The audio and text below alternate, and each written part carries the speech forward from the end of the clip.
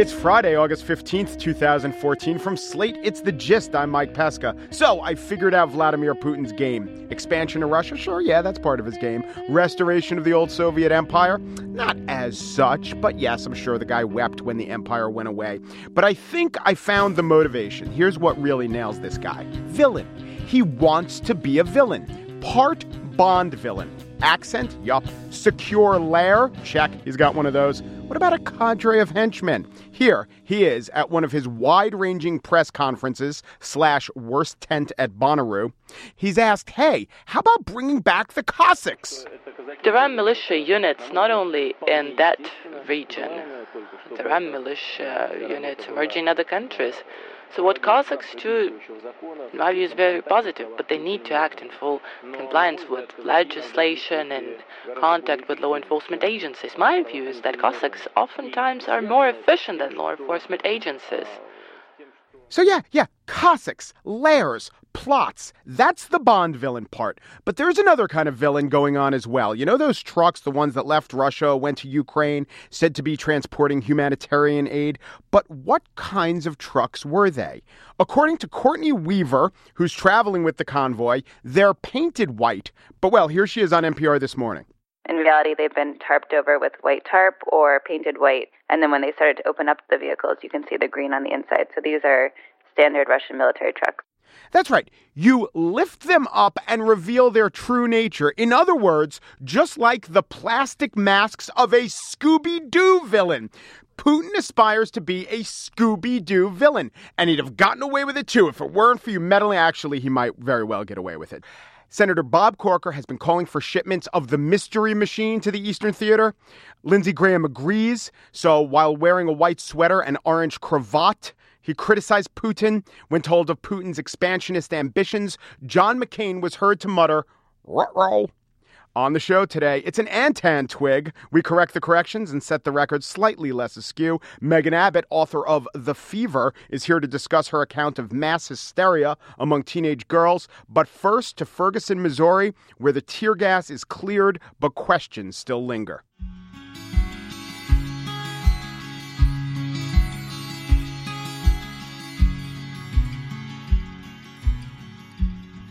The tensions in Ferguson, Missouri seem to be dissipating. The Missouri Highway Patrol has replaced St. Louis County officers as the major police presence. No arrests were made today or yesterday. The heavy anti-mine trucks there have been replaced with patrol cars.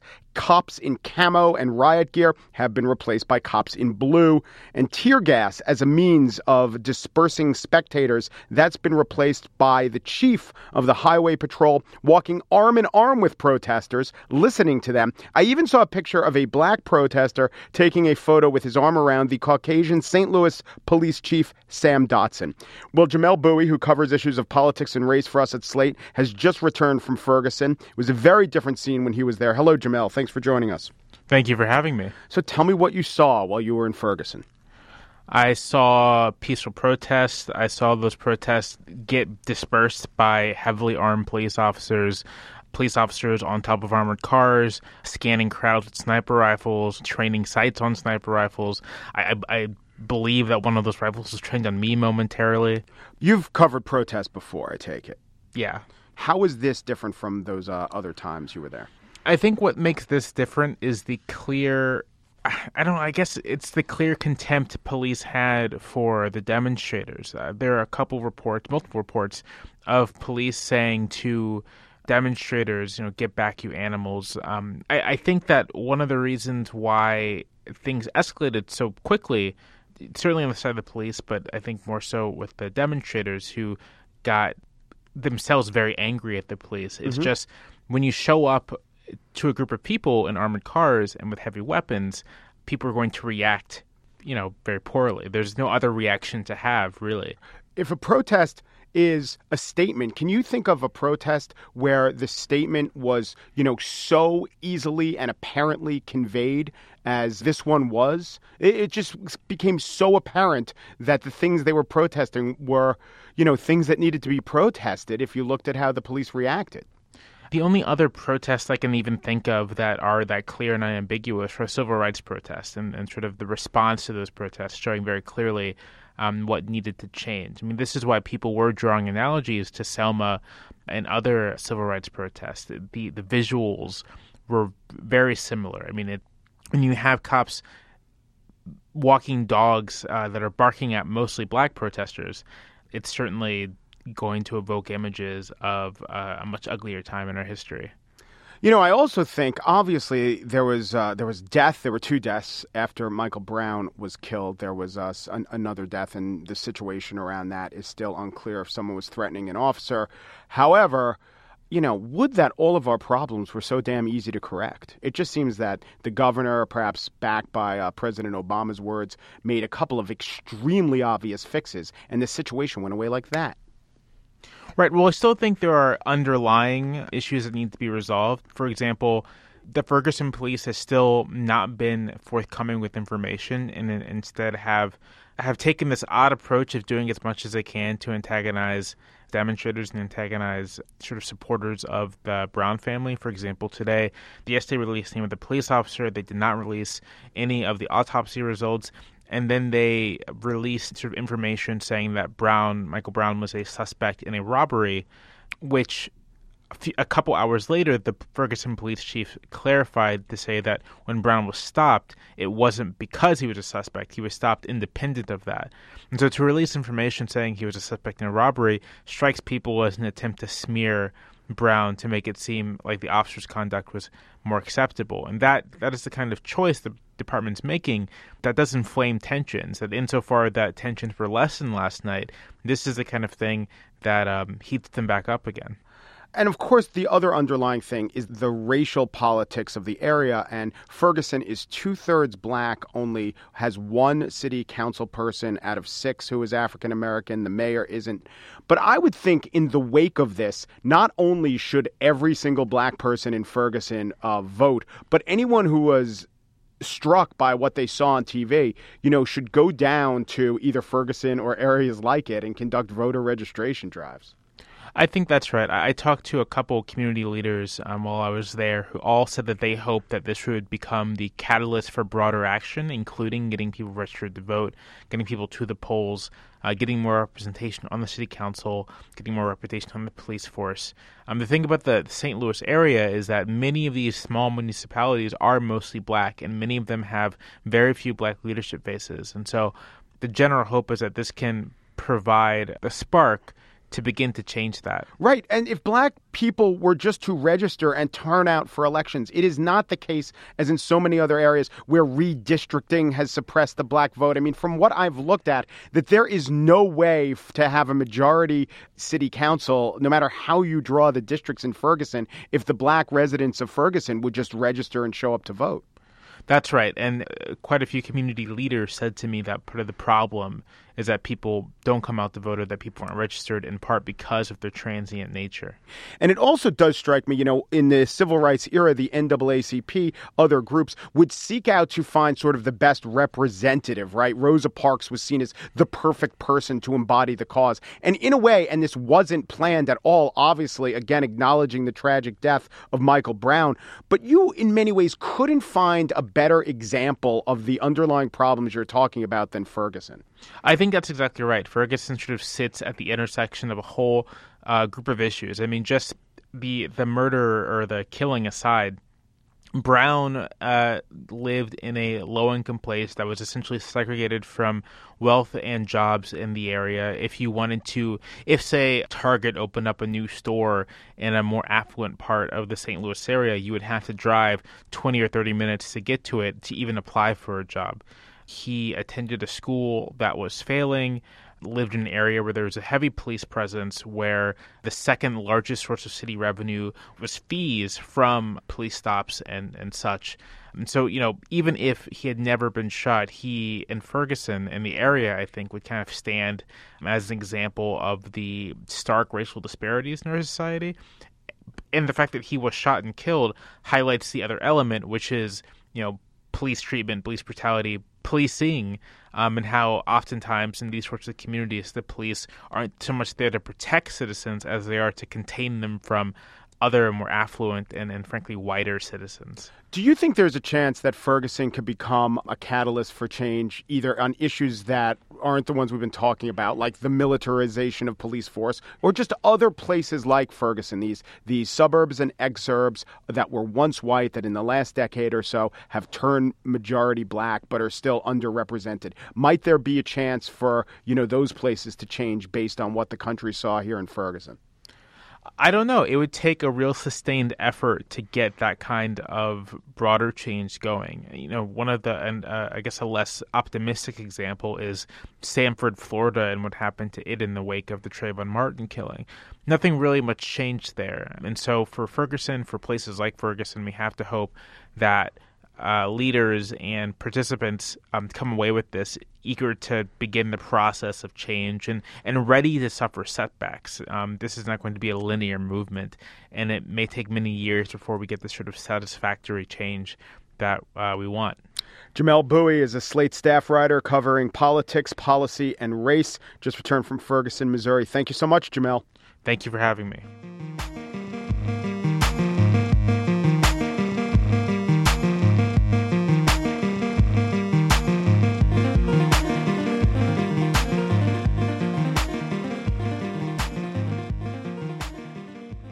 Now, in class, all these thoughts thudding around, it was hard for Deanie to concentrate, and even harder given the rocking in Lisa's chair, her whole desk vibrating.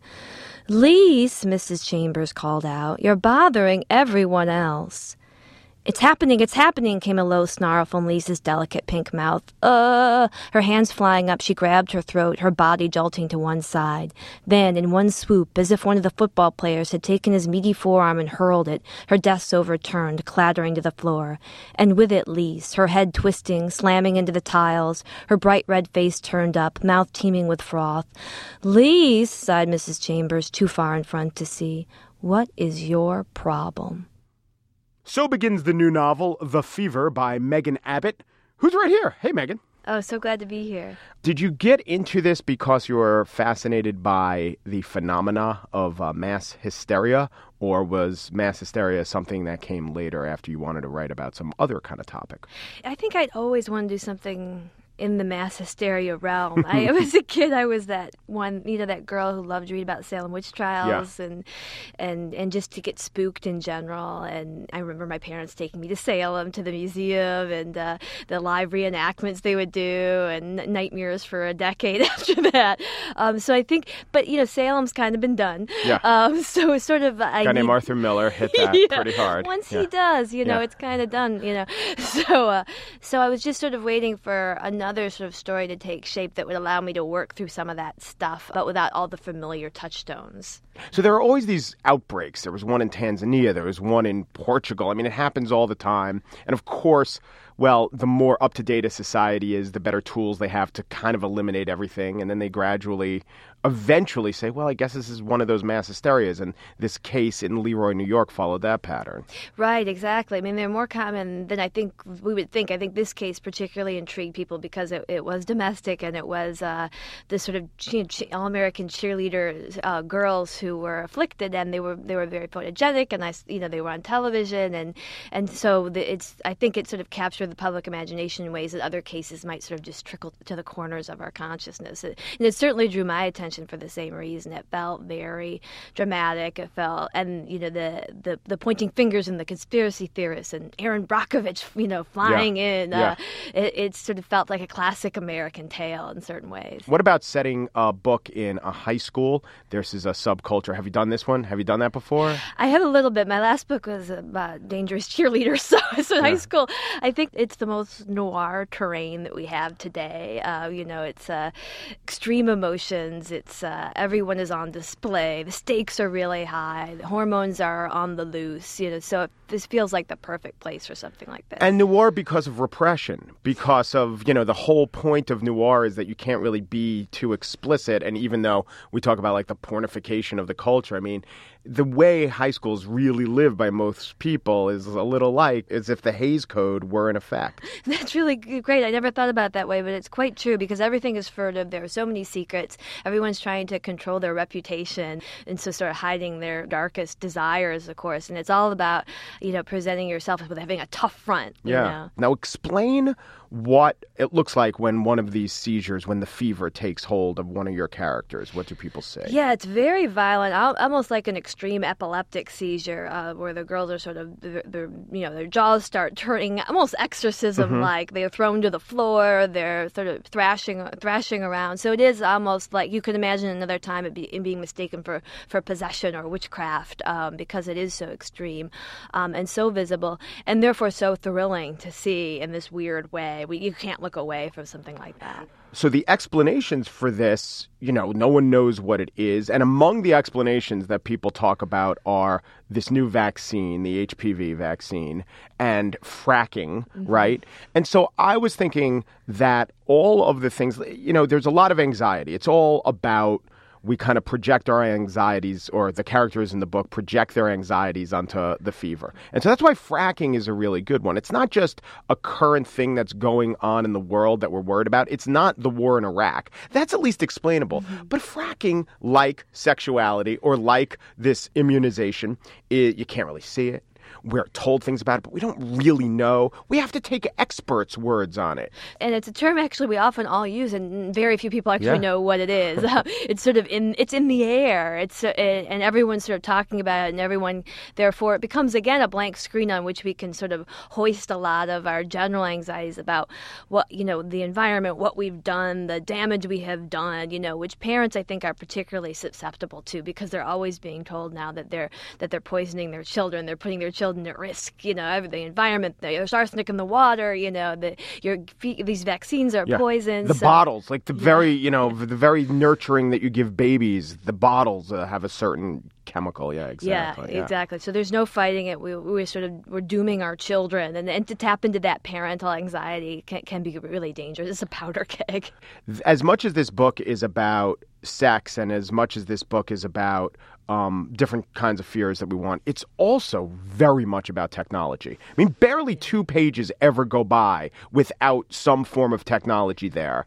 And everyone knows about the fever. It's not like the Salem witch trials. Did you hear? I saw Goody whoever with the devil, and they heard about other girls doing it. I mean, everyone's seeing it happen, and it does seem that you're saying, maybe you're not even saying it, but the impression I got was that technology itself is a form of fever.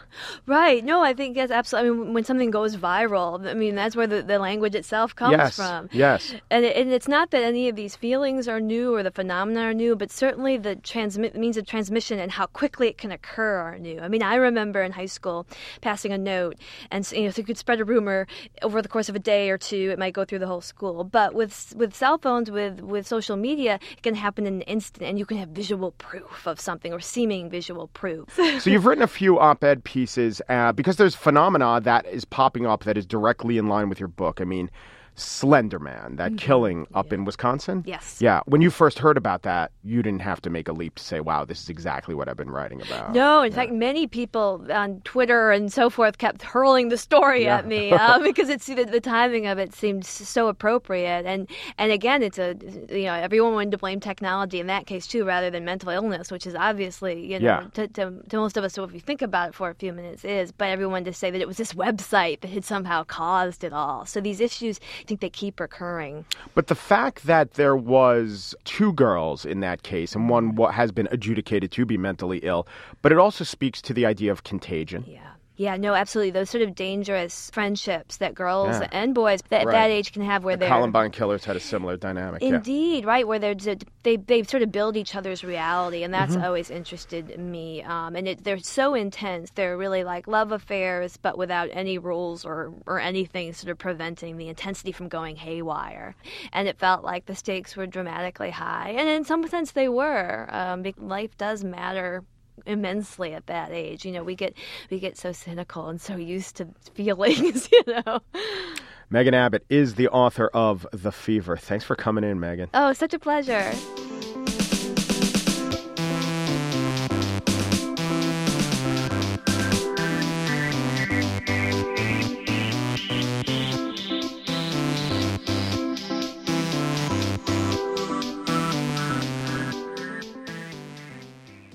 And now it's the spiel. And it's the antan twig. Oh, yes, the antan twig. The Old English word for a 3-week period that even the Old English didn't know was a word. Of course, the Old English didn't even know they were Old English, but Old English died out somewhere in the mid-12th century, having achieved much, but not this one thing.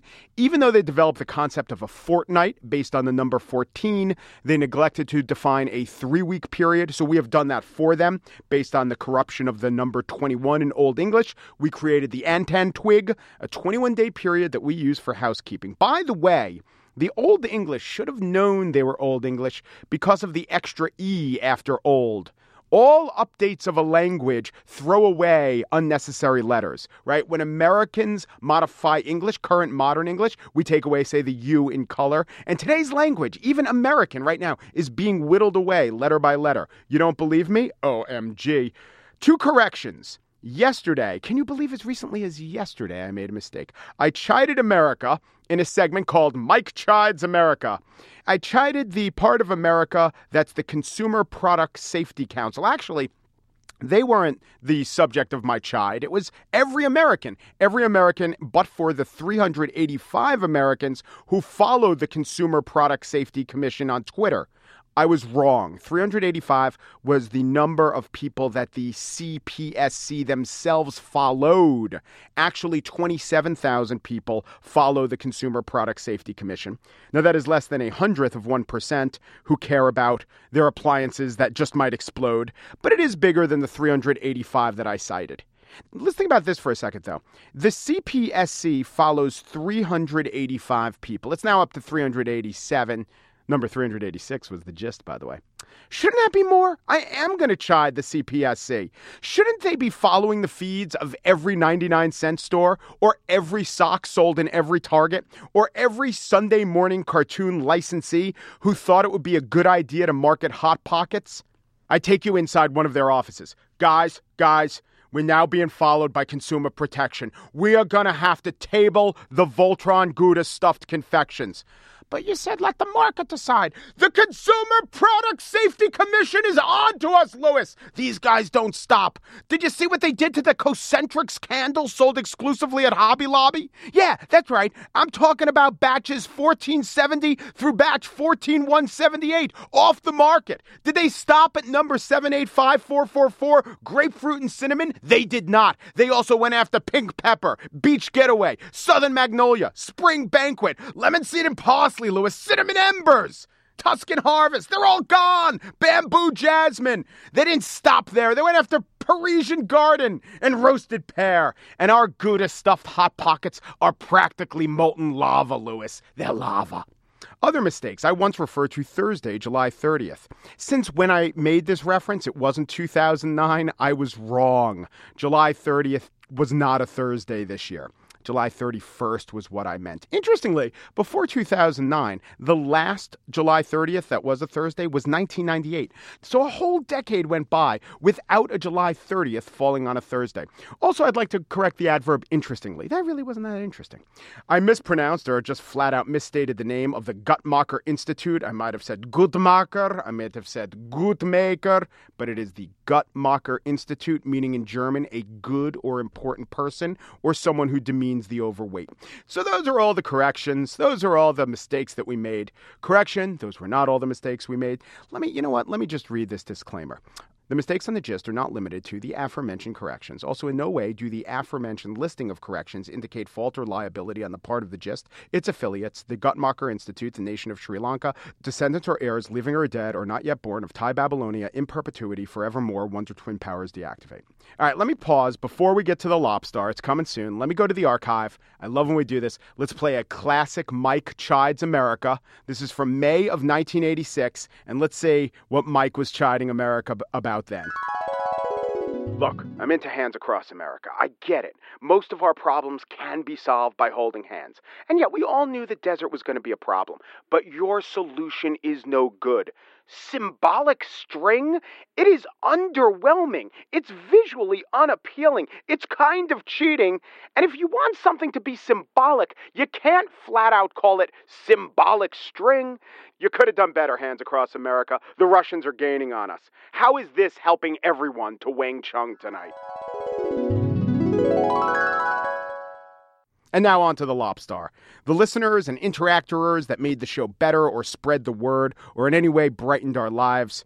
The runner-up Lobstar of this N10 Twig is Brett Small. So let me set the scene. I was talking about Russians and how they were going to ban imports. And I said, are they playing chicken or is it Russian roulette? And Brett Small tweeted us this joke. Thought you missed a chance to say Russian poulet. But it's spelled, you see how it's spelled? It's spelled almost exactly like roulette. So it's a really good joke. So you're a runner-up Lobstar. But the main Lobstar also comes from Twitter. And he didn't even know I was going to name him a Lobstar. In fact, I don't even think that he knew that we have seen this communication. Siraj Day2 wrote at Alex C. Kaufman. I think Felix, meaning Felix Salmon, had a particularly strong line in there about traffic too. And then Alexander C. Kaufman replied, hey, have you been listening to his new Slate podcast? No, should I? Yeah, you should. That and at Slate Gist. I haven't missed an episode of each yet. Siraj Day2, daily, Alexander C. Kaufman, indeed daily. And that, Alexander C. Kaufman, for spreading the word, for advocating on behalf of us, gets you the Lobstar. Hey, Kaufman, you're a Lobstar. Get your game on, okay? Okay.